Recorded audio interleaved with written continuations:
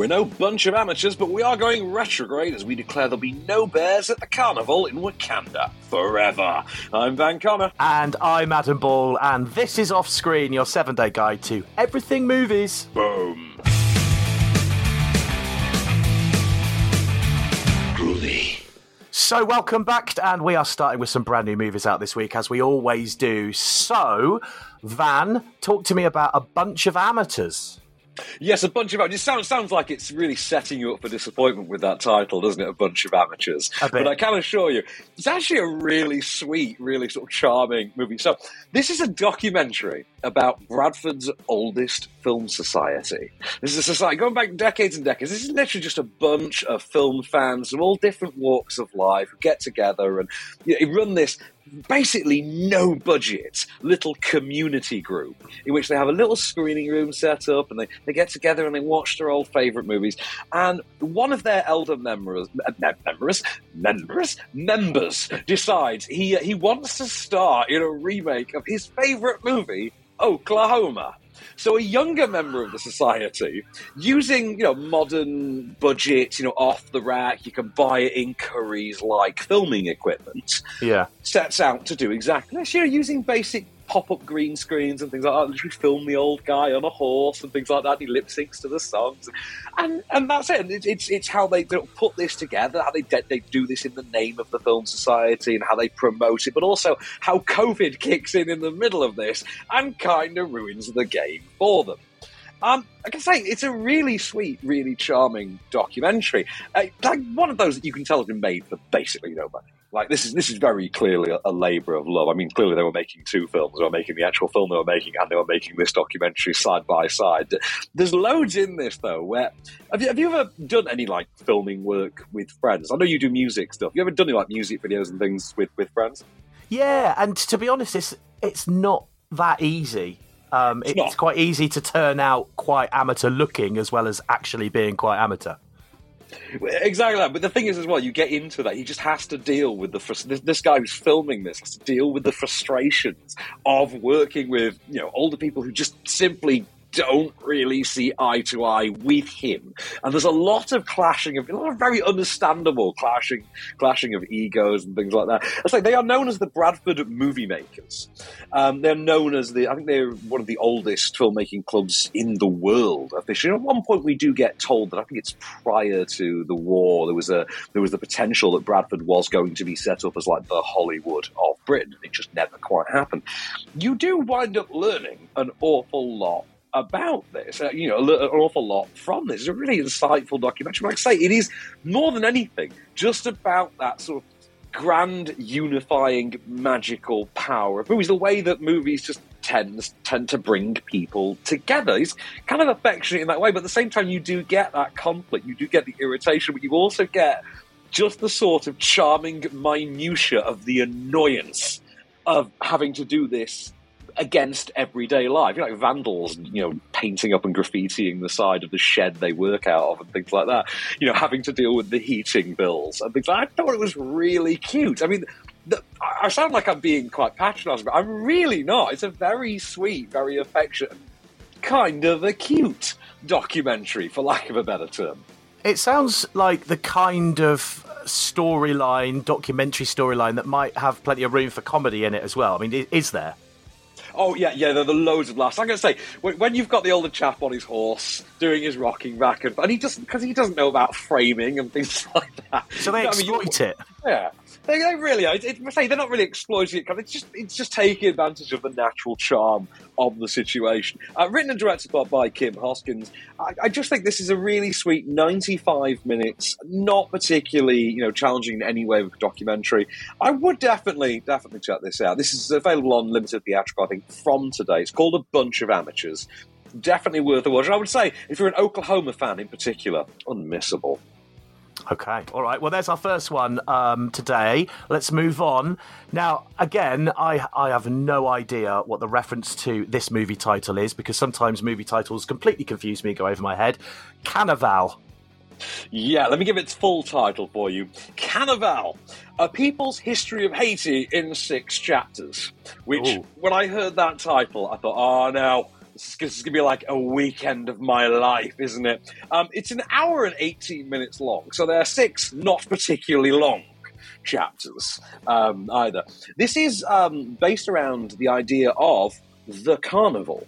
That basically the Haitians have, an annual tradition of the carnival, and this is a huge cultural component to them. And it goes way, way back to the days in which they were first colonized and enslaved, which is not a story I knew. I don't know about yourself, but I really did not know much about the story of Haiti at all, beyond disasters in recent years, I think. Yeah, same here, exactly the same.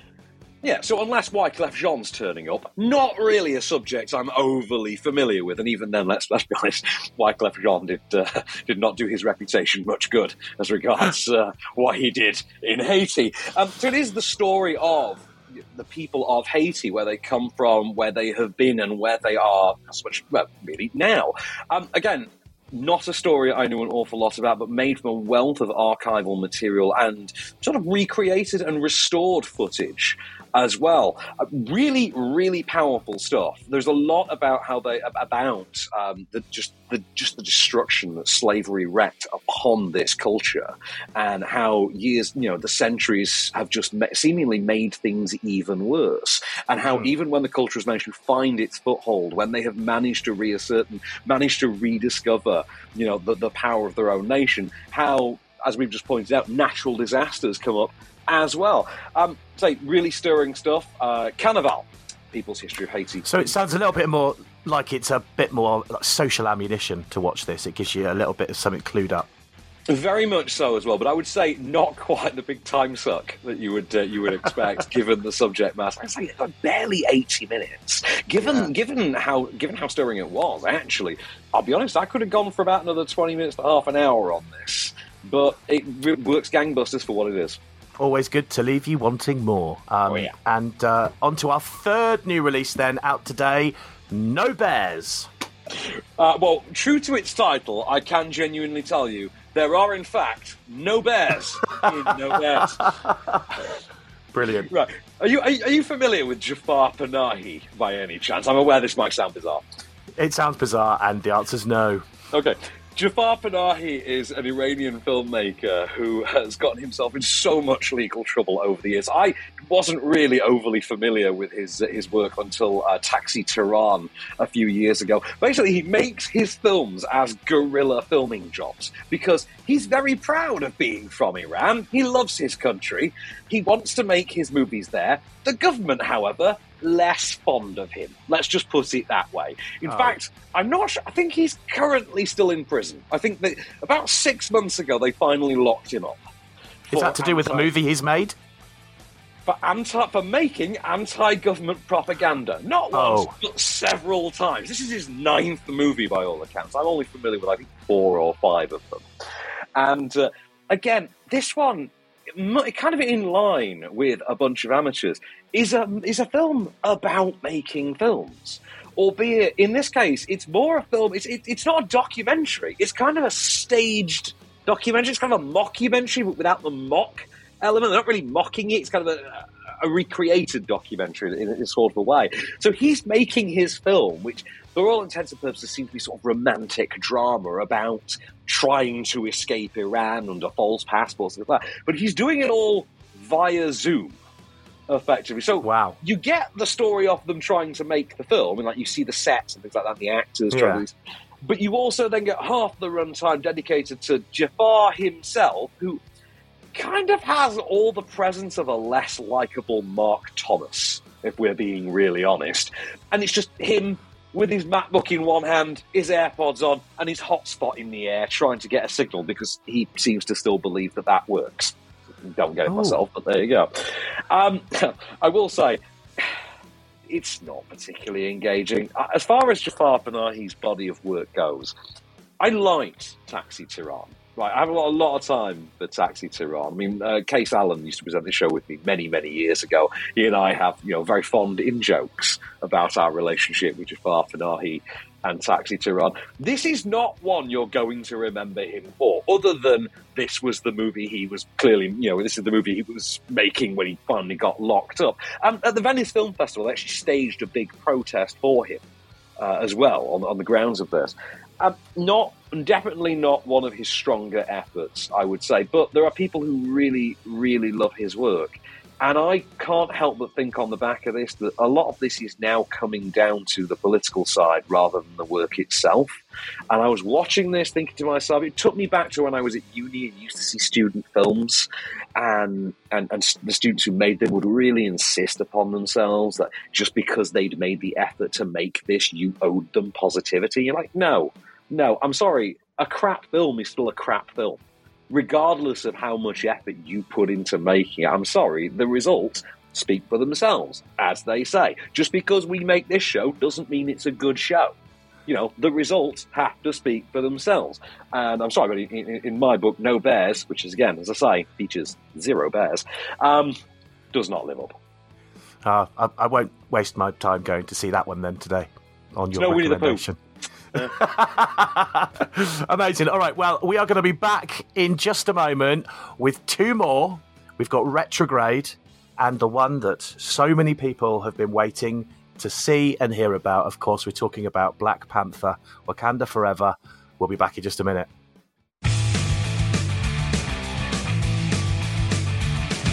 Hello, I'm Adam Ball, and we are back. Welcome to Off Screen Part 2. Now we're going to stick with some brand new movies that are out this week, because there's a big one we're going to talk about in a moment, which, of course, you've probably been waiting for, Black Panther. But first, we're going to talk about Retrograde. So what's this one all about, Van? Yeah, Retrograde's a new documentary from Matthew Heineman, which is a name where when you chuck Matthew Heineman's name at me, you got my attention. You know, I mean, this guy directed City of Ghosts a few years ago, which was all about ISIS and you know, the takeover of Iraq. Is one of the most harrowing documentaries I have ever seen. You know me. I've seen some dark things in my time. Like, I have reviewed some absolutely horrific things with you over the years. Yeah. And when I say, in fact, I might have reviewed City of Ghosts with you on another station a few years ago. It does ring a bell. This was... Yeah, it was a hard watch. We were talking severed heads on fence posts and things like that. I was just like, whoa. It was really, really grim. Wow. This goes there as well, I've got to say. So this one is a bit more timely for us. This one is about basically the Western withdrawal from Afghanistan, which was as recently as this past year. And it's very specifically about... the Afghani services and the servicemen that were trained by US military forces, who were then left behind to fend for themselves, and they get tasked with holding on to what little stability they can as the Taliban start to, the whole mission is they are, to hold on, to keep the peace, to prevent the Taliban from regaining control, which obviously history tells us they did in about 20 minutes.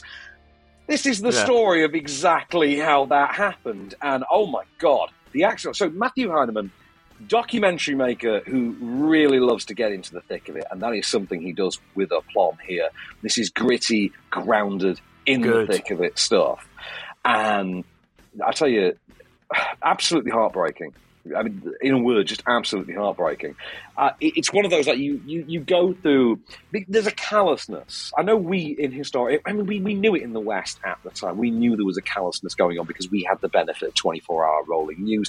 Watching it from the other side of that equation, watching it from on the ground, as we are told by, I think his name is General Sami Sadat, I think his name is, as we are told by General Sami at one point, well, they're not just going to pull out and leave us, are they? They've been sinking too much money into this for 20 years. Don't be ridiculous. And you're sat there watching, thinking, oh, boy, dude, oh, no, you don't know. And then, of course, you watch that unfold in real time. And, brace yourself for this one. Like I say, it's got that image of the plane. I was going to say, it's just got the image of the plane where they're hanging on to try and stop them from leaving. Yeah, the scenes of the Kabul airport are there, and then some. There is a lot here that you have never seen before. Like I said, there's a lot of warts and all footage on here, the likes of which you can't imagine. But also just watching what it was like on the streets, just the movement, just trying to keep the peace as the country just effectively falls down around them.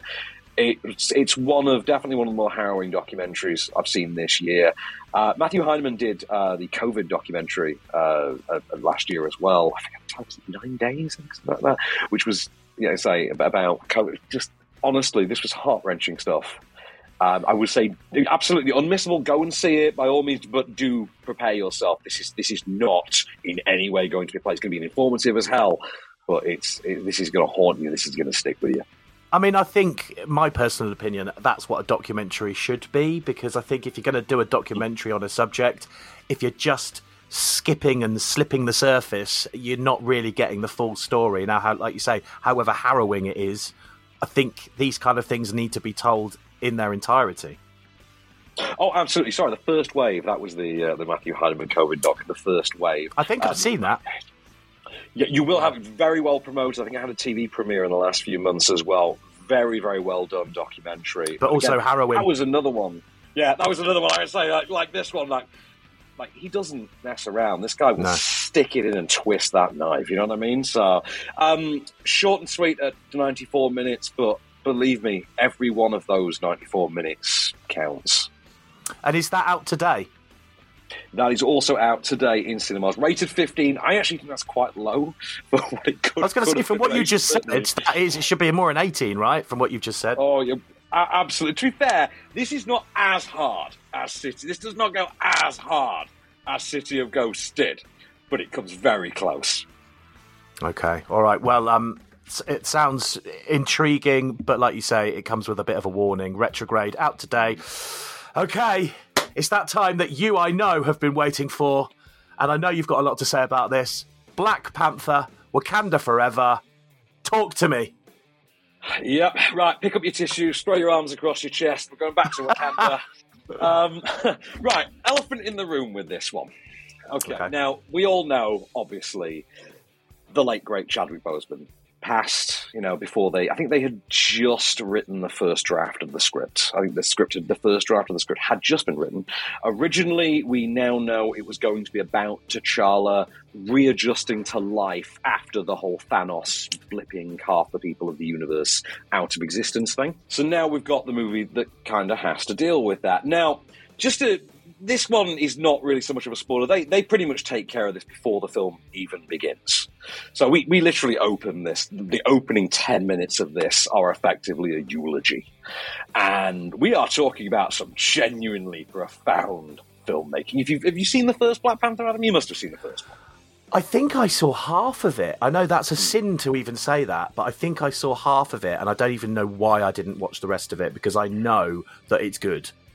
Yeah, I mean, for my money, the first Black Panther is one of the top 10 movies of the last decade. Like, hands down, it's the top 5, possibly. It is a cracker. It slaps so hard, that first one. Now, you've got a movie that, because of everything I've just said, we know is a compromised product. It's going to feel it, believe me. So what you get this time around is you've got the Kingdom of Wakanda, the hidden away, tucked away, secretive, Afrofuturist nation that has now outed itself to the world and has, of course, also lost its great protector. In the wake of having lost that protector, however, the other governments of the world have kind of decided, well, who's going to stop you? Who's going to stop us from having your resources now? And into this mix comes a new power, known as, I'm going to have to try and perfect how you say it, known as Ku Klux Klan. Sorry, say that one more time? Ku Klux Klan, I think his name is, which translates to the feathered serpent god. Effectively, Namor, the first mutant, if you're familiar with your comics. Who, in the comics, is the leader of Atlantis. That's going to come up in a minute. Whose sort of xenophobic and protective war against humanity quickly ropes in the people of Wakanda, and before you know it, puts both kingdoms, one of whom, remember, is grieving the loss of their leader, on a collision course, effectively with the fate of the Earth in the middle of it. I got a little clip for you to listen to right here. This is the Queen of Wakanda, played by the unmatchable Angela Bassett and Princess Shuri, meeting Ku Klux Klan, or Namor, or Namor, according to this movie, for the very first time. Stop! Right there! Who are you? And how did you get in here? This place is amazing. The air is pristine. And the water. My mother told stories about a place like this. A protected land with people that never have to leave, that never have to change who they were. What reason do you have to reveal your secret to the world? I am not a woman who enjoys repeating herself. Who are you? I have many names. My people call me Ahkukunkan. But my enemies call me Namor. I've got to say, I've seen the trailer. Now, obviously, I don't know too much about the storyline because you've seen the whole film, but I've got to say that I think the effects in this are incredible from what I've seen. Yeah, if you remember how bad the effects were in the first one, that is really something. The first one somehow, I think, got nominated for an Oscar for visual effects, which is really bizarre. The first movie, it's worth noting, was the first one of this generation of superhero movies to get nominated for Best Picture, which is a hell of an achievement, and I actually think it deserved it. I think it deserved that accolade. I actually would have given it the award, if I'm honest. Not a patch on the first one at all. I will say it effortlessly craps all over Aquaman, which not exactly... Is that difficult? Yeah, not exactly difficult. I mean, I'm kind of mystified. And this, bear in mind, Disney once, bought the Star Wars franchise and then released the first Guardians of the Galaxy. I remember reviewing the first Guardians movie and saying, why would you make a Star Wars when you just bought the actual Star Wars? They're releasing Avatar 2, The Way of Water, in a month's time. But here we have a Marvel movie with blue people in water. So, kind of weirded out by that one. It's a mess, to be really honest with you. It's emotional, really emotional. It gets there in the third act. Those first 10 minutes are great. The third act gets there, but it's nowhere near as tight, cohesive, polished, or grand as the first one. That first movie, like I say, was quite the thing. Like, even just watching the way it was staged, the way it's on. There's a shot I really love when the camera just pans into the throne room in the first one, and it's just a complete twist. And I die inside, just die of joy every time I see that shot. The stuff in here people are going to like. There's a lot, though, I think people are going to be irked by, and if they're not, odds are it's going to be because, we're back in Wakanda and the first movie means that much to people. It's very telling when you see the film that we are talking about. I mean, for many reasons, the late, great Chadwick Boseman was comparable to Christopher Reeve. He was the first guy to play that character in live action. He meant so much to so many people. I remember going to the first press show of the first one and seeing the response. And just thinking, I knew this was going to be good because I'm a comic fan, but I did not think it was going to go down like this. And the second movie cannot measure up. But there are positives. I will say, Winston Duke just effortlessly steals this movie. And I mean effortlessly. At one point, that man walks into a room munching a carrot like he's Clive Owen in Shoot 'em Up. Doesn't even have to say a thing. Owns the movie. Angela Bassett. Oh, my God. I've never dated anyone in the universe who could make me as happy as if you sat me in a chair and just had Angela Bassett lecture me. Because honestly, after seeing this movie, I love it. She's in full set it off, fling the lighter at the car and walk away in slow-mo mode. Wow. Love her in this. Julie Louis-Dreyfus. Love her. I love Dominique Thorne as Riri Williams. I even loved Princess Shuri. The actress plays, Letitia Wright. For however problematic Letitia Wright as an actress has been in the real world, and believe me, she has not given them an easy ride through COVID. It's amazing how good she is in this. Like I say, those first 10 minutes and the third act, it all comes together. But before that, you are watching this thinking, what the hell are you doing? This is bizarre. Well, I guess there we have it. Worth watching, but if you loved the first one, don't expect it to be quite as good, which is, we said compromise. We said we know it's a compromised product, and you can't really hold that against it because, they can't help it. The movie has to exist. They can't help that, he died. But, it's one of those things where you kind of have to realise you're watching a limp movie. You know what I mean? Expect it to be what it is, basically, and accept it. That's the best way to look at that one. Black Panther, Wakanda Forever, out today. We're going to be back in just a moment. We're going to look at some Freeview movies that you can get up to watching over the next week, including Ted, Logan Lucky, and one of my favourites, Deadpool 2. We'll be back in just a minute.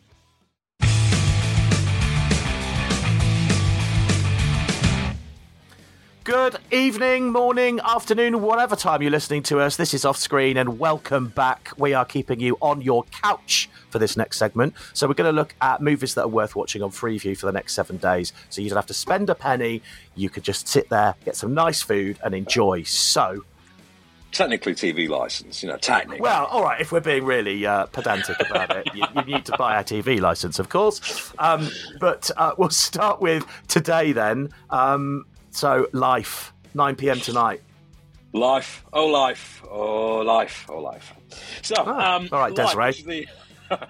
So, the weird thing is, I think every year we get a movie called Life, because this came out in 2016, I think. We'd had one the year before that starred Robert Pattinson and Dane DeHaan.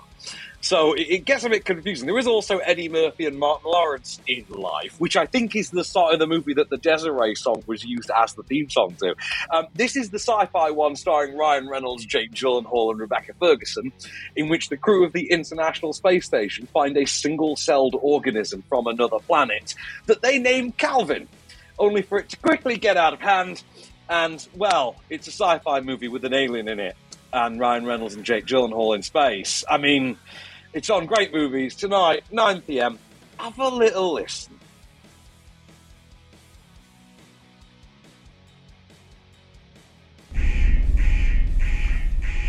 What's going on?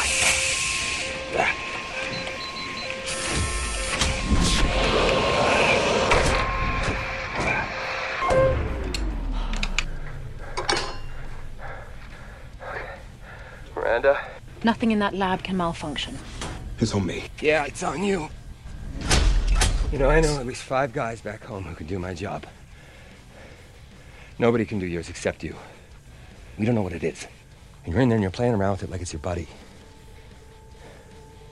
I'm your buddy. This will never be a controlled experiment. So let's all agree we made our first and last mistake. Does Ryan Reynolds have his usual very dry sense of humour in this? This is a bit more serious Reynolds. There's a couple of moments where you do get that Reynolds-ian flourish, that you expect. But I love that. He's never going to play it straight. I mean, he's Ryan Reynolds. He only has one mode of acting, which is, just degrees of Van Wilder, isn't it? That's kind of all he's got in the Yeah. I like this. It got a rough ride, but I think it's a pretty solid little sci-fi thing. It works. It's got one of those nice The Mist riff endings. It works. Okay, just remind us, when's that on and what channel? So, Great Movies tonight at 9 p.m. Also on at 9 p.m. This is tomorrow night on ITV2. I presume you might have seen this one. We've got a clip for this one. This is, of course, Ted. This is, I think, 2015? Oh, no, that's right. The sequel was 2015. This is 2012. The first. Yeah. Do you remember the first Ted? I do remember it vaguely. I watched it as soon as it came out, and I loved it. Of course, this is the story of the talking teddy bear that is brought to life in A Christmas Wish. Feature film debut of Seth MacFarlane, who was already known at this point, more than known at this point, for Family Guy, American Dad. I think probably The Cleveland Show was probably in existence by then, although we mostly wish it hadn't been. And this is the story of growing up and, having your friends evolve with you, as you can hear here. How's work? Sucks. Yeah. You? Yeah, not bad, actually. I met a girl. She's a cashier. No way, that's awesome. Yeah. Well, we should double date or something. You, me, and Laurie, and what's her name? White trash name, yes. Mandy. Nope. Marilyn. Nope. Brittany. Nope. Tiffany. Nope. Candace. Nope. Don't me on this. Do you see me with you? All right, speed round. I'm going to rattle off some names, and when I hit it, buzz it, okay? I will tell you. You got me? Yeah. All right, Brandy, Heather, Channing, Brianna, Amber, Sabrina, Melody, Dakota, Sierra, Bambi, Crystal, Samantha, Autumn, Ruby, Taylor, Tara, Tammy, Lauren, Charlene, Chantel, Courtney, Misty, Jenny, Krista, Mindy, Noelle, Shelby, Trina, Reba, Cassandra, Nikki, Kelsey, Shauna, Jolene, Erling, Claudine, Savannah, Casey, Dolly, Kendra, Kylie, Chloe, Devin, Emily, Becky. Nope. Wait, was it any one of those names with a Lynn after it? Yes. Oh, I got you. Okay. Brandy Lynn, Heather Lynn, Tammy Lynn. I love that movie so much. Do you know Mark Wahlberg improv'd all those names? Like, from memory on the day. I was about to say that must have taken some learning, but I didn't know that was completely improv. That's amazing. I think Wahlberg's funnier than we give him credit for. Let's be honest, he'd have to be because he's a crap dramatic actor. No comment. But I do love that movie. I love it when he's driving as well. I mean, that is brilliant. makes you laugh. ITV2, 9 o'clock. That is on tomorrow evening. So we've got The Gift on Sunday, if you fancy watching that. No, I've not seen this. Talk to me about this. Yeah, this one's from 2015, 9 o'clock Sunday night. Perfect time for it. It's a proper early 90s style for the adult thriller. Directorial debut of actor Joel Edgerton, who also plays the villain in this. Our heroes are, in fact, Rebecca Hall and Jason Bateman. They are the young, erudite couple who seem to have it all, worked out.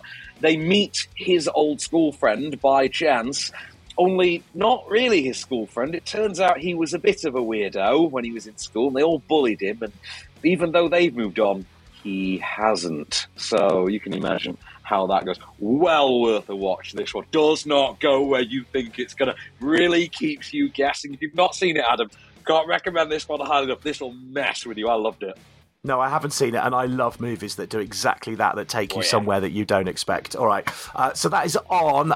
Great movies, 9 o'clock on Sunday. On to Monday, Bridge of Spies on Film 4, 6:15. Yeah, Tom Hanks and Mark Rylance in a movie from Steven Spielberg, which is effectively a Cold War spy-based courtroom drama in which Tom Hanks has to defend, Mark Rylance accused of espionage. All ties into the Gary Powers incident. I don't know if you're aware of Gary Powers, the American pilot who crashed in Soviet territory in the early 60s. No. This sort of gets forgotten about, especially in the pantheon of Spielberg works. Worth a look. Hanks, as always, delivers. But Mark Rylance, who doesn't love Mark Rylance? That man never gets the props he deserves. However, 6:15 on Monday, Film 4, you can give him the props he deserves. Check it out, Bridge of Spies. And another one that never, ever seems to get remembered. And this one's by Steven Soderbergh, so 2 Steves in 2 days. Logan Lucky, 9 p.m. on Tuesday on Film 4. This is the heist movie at the racetrack. Do you remember this one at all? This is not that long ago. Yeah, no, vaguely. I did watch this. I did watch it, yeah. Yeah, this was Channing Tatum and Adam Driver and Daniel Craig. And yeah, this is Daniel Craig as the incarcerated safecracker who absolutely steals the show. And I forgot about this movie myself. I was watching Knives Out a few years ago, reviewing Knives Out, about who knew Daniel Craig could do comedy. I think it was a friend of mine pointed out, anyone who saw Logan Lucky. I'm like, oh, yes, of course. But don't just take my word for it. Let Mr. Craig himself take it away. I got 5 months to go in here. I should probably lay low a bit before doing a job. This has to happen in 5 weeks. I am incarcerated. Yeah, we got a plan to get you out. Elliot, break me out. Yeah. In the middle of the night? No. Afternoon. It's a day job. Yeah, he can be a funny guy when he wants to be. I'll give him that. Yeah, Logan Lucky, Film 4, 9 o'clock on Tuesday. And now to one of my favourite comedy movies. The first one is also in there as well, but we're talking about Deadpool 2, Film 4, 9 o'clock, Wednesday evening. Brilliant movie is all I can say. I love it. He has me in stitches. I mean, we've got 2 Ryan Reynolds movies in the preview docket this week. Says it all. This one, of course, being the superhero riff on The Terminator, for lack of a better thought. Deadpool finds himself having to protect a young child from an assassin from the future who may or may not be in the right, dependent on perspective. For my money, not as good as the first. I think the first is too hard to beat. The first one is just so good. But there's a lot going for the second one, including Josh Brolin as Cable, who I think is actually really good and really undervalued. But of course, as always, comes down to Ryan Reynolds, and he's just born to play this role. There is some debate as to whether or not he's the guy that leaked the test footage that got the first one made originally in the first place, which I think he's more or less admitted. Fair play if he did. Fair play if he did. I think it worked out for him, and he finally got that movie career he was always dreaming of. So, yeah, fair play. Deadpool 2, Wednesday night, Film 4, 9 p.m. Worth checking out. And I think to round off the week, let's talk about really the only good movie Ashton Kutcher ever did. I think that's fair. I think that's fair to say. Yeah. The Butterfly Effect in 2004. A movie so retro, they literally marketed it with the song It's Been a While by Stained. That's a throwback for you. And a movie that's so good that people will even use the title as a way of explaining something. Well, I will point out that it was a term long before the movie, because it goes back to the old novel The Sound of Thunder, which famously got turned into a really terrible movie around the same time. I had no idea. Oh, I thought it all came from the movie. No, it is actually time travel theory. It's called the butterfly effect because the idea is a butterfly can flap its wings in London and a volcano will erupt in Tokyo because the smallest thing has the largest consequence, and it's always used in relation to time travel. It specifically comes up in The Sound of Thunder. In this case, what you get is a sort of grimdark emo thriller for the nu metal era, starring Ashton Kutcher as a young man who has blackouts that he can't quite explain. And he has these throughout his life, and as he gets older, learns that these blackouts are, in fact, himself leaping back in time, quantum leap style, into his own body and being able to change the future. But, we'll let his mum explain it for you. This is on Thursday night, 11:15 on Great Movies. I don't think it's a great movie, but I think as far as Ashton Kutcher's filmography goes, I think we'll call it that. Take it away, The Butterfly Effect. When he was your age, almost exactly your age, come to think of it, he said he figured out a way to remember his past. I couldn't tell if they were real memories or just his imagination. Then, just before it got so bad, he had to be institutionalized. He said he could... What? What did he do? Forget it. It's nothing. He was far too sick by then. I've got to say, I absolutely loved this movie when I first saw it. It captivated me. I love movies that have some kind of complex modes to it, and that it does. You've really got to watch it to understand it. It's not one you can dip in and out of, I would say. And it captivated me from the start, and I loved it. So that would be an 8 out of 10 movie for me, but very dark. Really, yeah, you're right. Yeah, really disturbing. Absolutely. Also, there's about 4 different endings to this movie. I think one of the DVDs you can actually kind of pick it as you're going. Love that. One of probably the softest, gentlest ending that it has utilizes the song "Stop Crying Your Heart Out" by Oasis, which was brand new at the time. Also, worst thing, I think Amy Smart doesn't quite get the praise she deserves for that one either. But the Butterfly Effect, I'm quite a fan. Yeah, absolutely. Love that. Butterfly Effect on Great Movies, 11:15 on Thursday. Right, we're going to be back in just a minute, and we're going to look at some of the new movies available out this week on disc and digital. Again, a reason you don't need to leave the house. So we'll be back in just a minute. Stay there.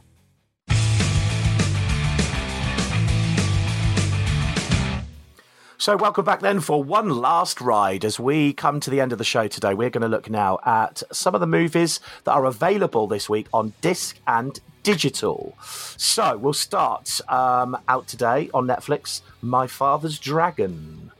Yeah, I'm a bit annoyed because I had the link for this as well. They actually gave me the press link for this to my Netflix media account, which you have one of those as well, don't you? I do, thanks to you.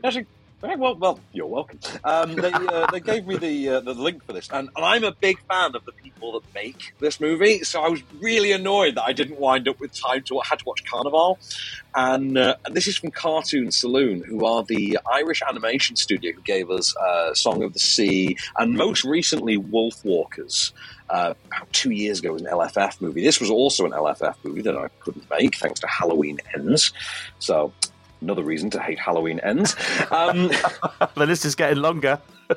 Yeah, the list of reasons to hate on Halloween Ends is never ending. I mean, including the fact that it's clearly not going to be the end of Halloween. Yeah, really looking for anything with Cartoon Saloon, because they make some absolutely gorgeous, wonderful movies. Fun for the whole family, all around. Just really wonderful family animated stories. The kind of thing you should definitely watch with your son kind of over the weekend. And yeah, he'd like this sort of thing. Absolutely, 100%. Okay, shall we move on to Mary Poppins Returns? Now, I hate musicals. I hate sing-along versions. I would not touch this with a barge pole unless my son begged me to put it on. I can completely understand. I mean, some people, I've only in recent years gotten into musicals all because of this job. It's all because of this job and the fact that I've had to watch so many musicals that I've started to enjoy a musical here and there. I still think Dear Evan Hansen should end with the words, Dear Evan Hansen, go away.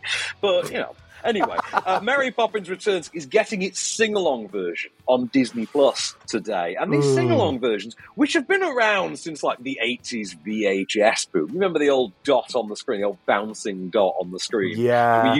When you used to get your Disney VHS, and they always used to have the 90 trailers at the beginning of every single one. Zippity-doo-dah. Except I remember. Never getting reissued.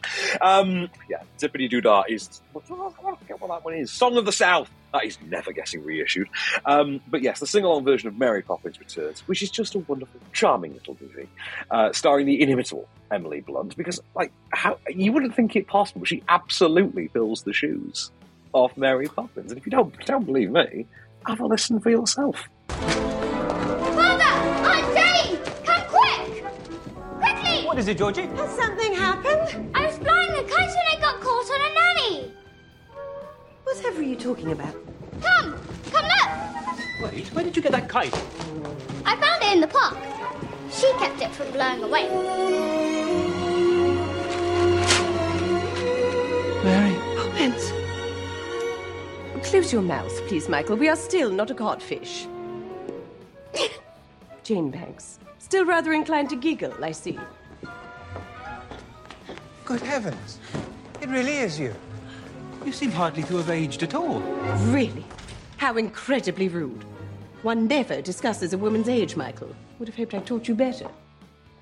I agree with you. She does make a very good Mary Poppins. I cannot dispute that. I would also say I'm a massive fan of orchestral music. I'm a musician myself, as you know. I think the soundtrack to that is good. It's not something I could watch a whole lot of, but the soundtrack, the orchestration, absolutely love it. And on top of that, one last thing, I did see a "This is how the movie was made" thing on that, and I remember seeing how she. There's a point in there where she falls out of the bath and she had to go down like a 10-foot slide, and that was quite fascinating to see how she did it, actually. Well, it's starring, it's also co-starring, and has its music written by Lin-Manuel Miranda.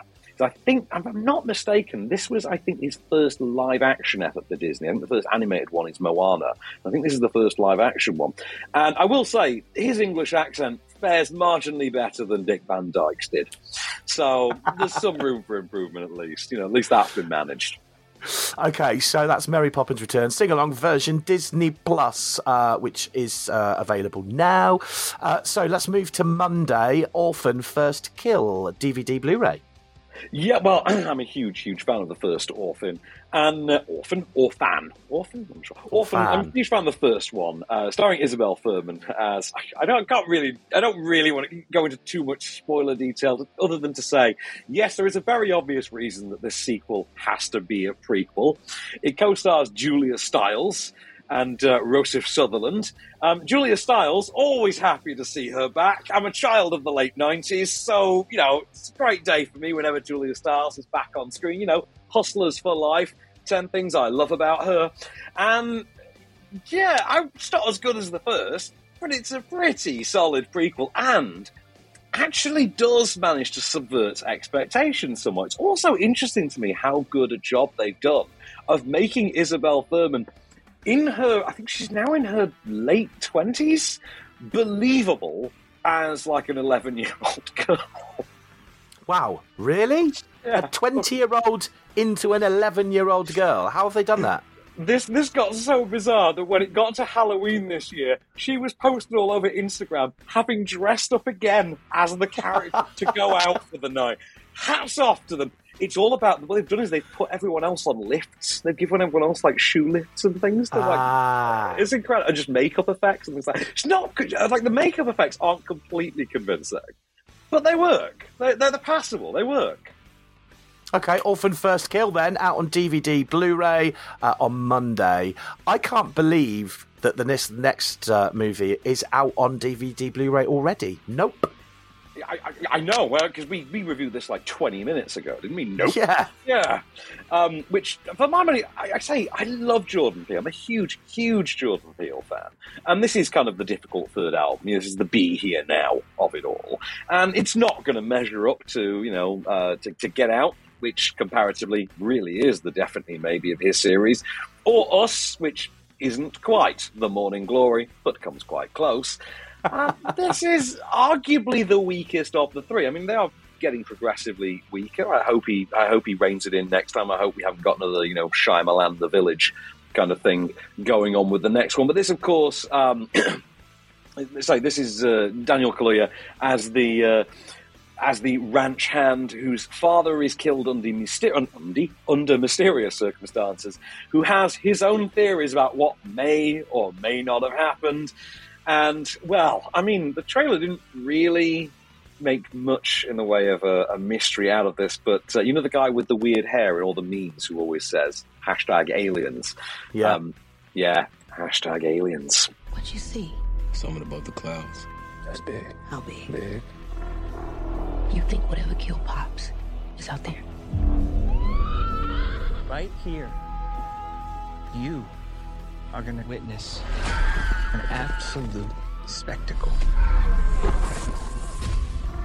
So what happens next? Are you ready? Mm-hmm. Are you ready?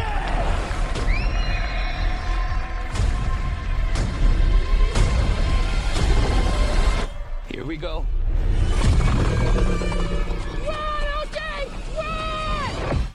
I do really like it, though. Yeah, see, the concept of it, for me, just didn't pull me in enough for me to want to go and see that or watch it. But, each to their own, as always. You can now watch it at home, at least, so, less effort required. Exactly. Totally agree. So that's Nope, out on DVD and Blu-ray, and that is on Monday. So that is all we've got time for this week. Now, next week, here's a few that we are going to be looking at. So first up, Disenchanted. Yes, the long-awaited sequel to 2007's Enchanted with Amy Adams, which I don't remember at all. I do not remember Enchanted, so I have to rewatch that this weekend because, thank God it's on Disney+. What else have we got? We've got one that you're clearly going to be all up for. Yes. References of this episode. Liam Gallagher, Nebworth 22. I didn't even know this was happening. Yeah, I am the biggest Oasis fan. They were my 90s as a 16, 15-year-old schoolboy. I never got to see them live. I'm gutted about that. I was gutted when they split up. And of course, Liam Gallagher has had this massive resurgence. He's come back. He's got some great writers behind him. Noel, kind of slipping down the way, really, with what he's doing. Liam is growing. Noel is shrinking. Of course, that led to Liam Gallagher heading straight back to where him and Noel were in the 90s, Nebworth, 2022. I was gutted I couldn't get tickets, but a friend went and said it was absolutely epic, and that is exactly what this is. We have also next week got The Menu, which I've been looking forward to, which I think stars Anya Taylor-Joy as I think they've got a sort of sexy young couple who go to an exclusive resort island where they have the world's finest chef, who's Ray Fiennes and happens to be evil. So that sounds like it could be a recipe for some fun. We've also got Confess Fletch, which I do not know if this is going to make any money in this country whatsoever. This is on streaming in the US. It's yet another attempt to do Fletch for the big screen. You remember the Chevy Chase movies from the 80s? You had Fletch and you had Fletch Lives. Yeah. Yeah, we've now got a third one of these. This one stars John Hamm. I have seen it.